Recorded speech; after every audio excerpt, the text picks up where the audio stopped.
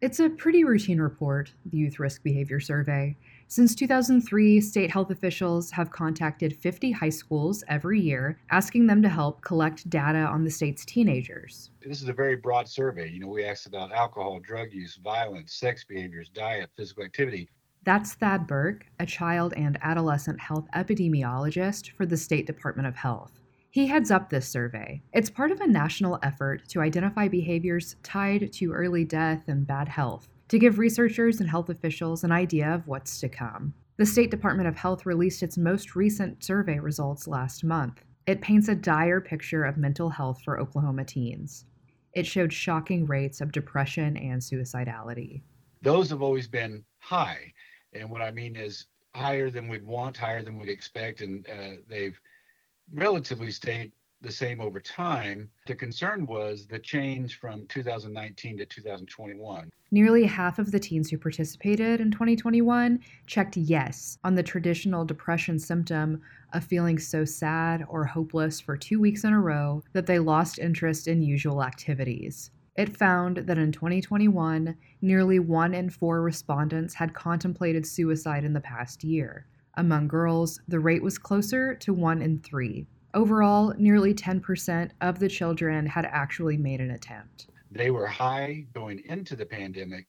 And then during the pandemic, when we asked these questions, we saw increases in all of these indicators as well. It's difficult to know exactly what caused the numbers to be so high in the first place and for them to increase in the pandemic. Of course, there's an assumption that COVID-induced isolation and fear played some role in driving those figures up to the tune of about 10% year over year.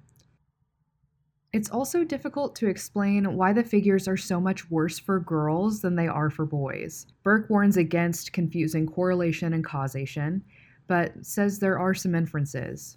I can refer to other indicators in the survey where females have a higher prevalence of, dating violence, both physical dating violence and sexual dating violence. It's higher for females than males.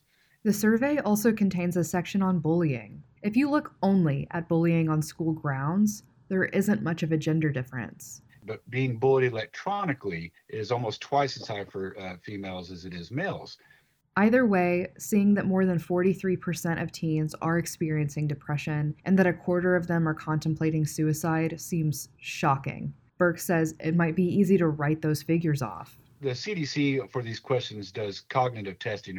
From those testing, we know that students understand what is being asked of them. So they're answering it honestly and realistically. And even if it appear to us as, wow, that seems high, surely they don't feel that way. The point is, enough of them are reporting it often enough and consistently enough, we know there's an issue. Jeff Dismukes, the spokesman for the Oklahoma Department of Mental Health and Substance Abuse Services, says there's another source of data. We really noticed that in 2020, and we saw kids backing up in emergency rooms, and we just hadn't had that as an issue before. Unfortunately, many of those individuals weren't able to access treatment, even if they have insurance. There's too many of those individuals who aren't receiving the services that they need. A lack of mental health resources is a recurring issue here in Oklahoma. The Department of Justice announced last month it's investigating Oklahoma City area leaders for lack of mental health services, stating it could constitute civil rights violations.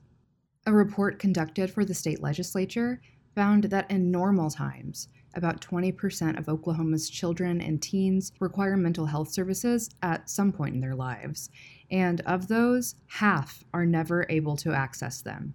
For State Impact, I'm Catherine Sweeney.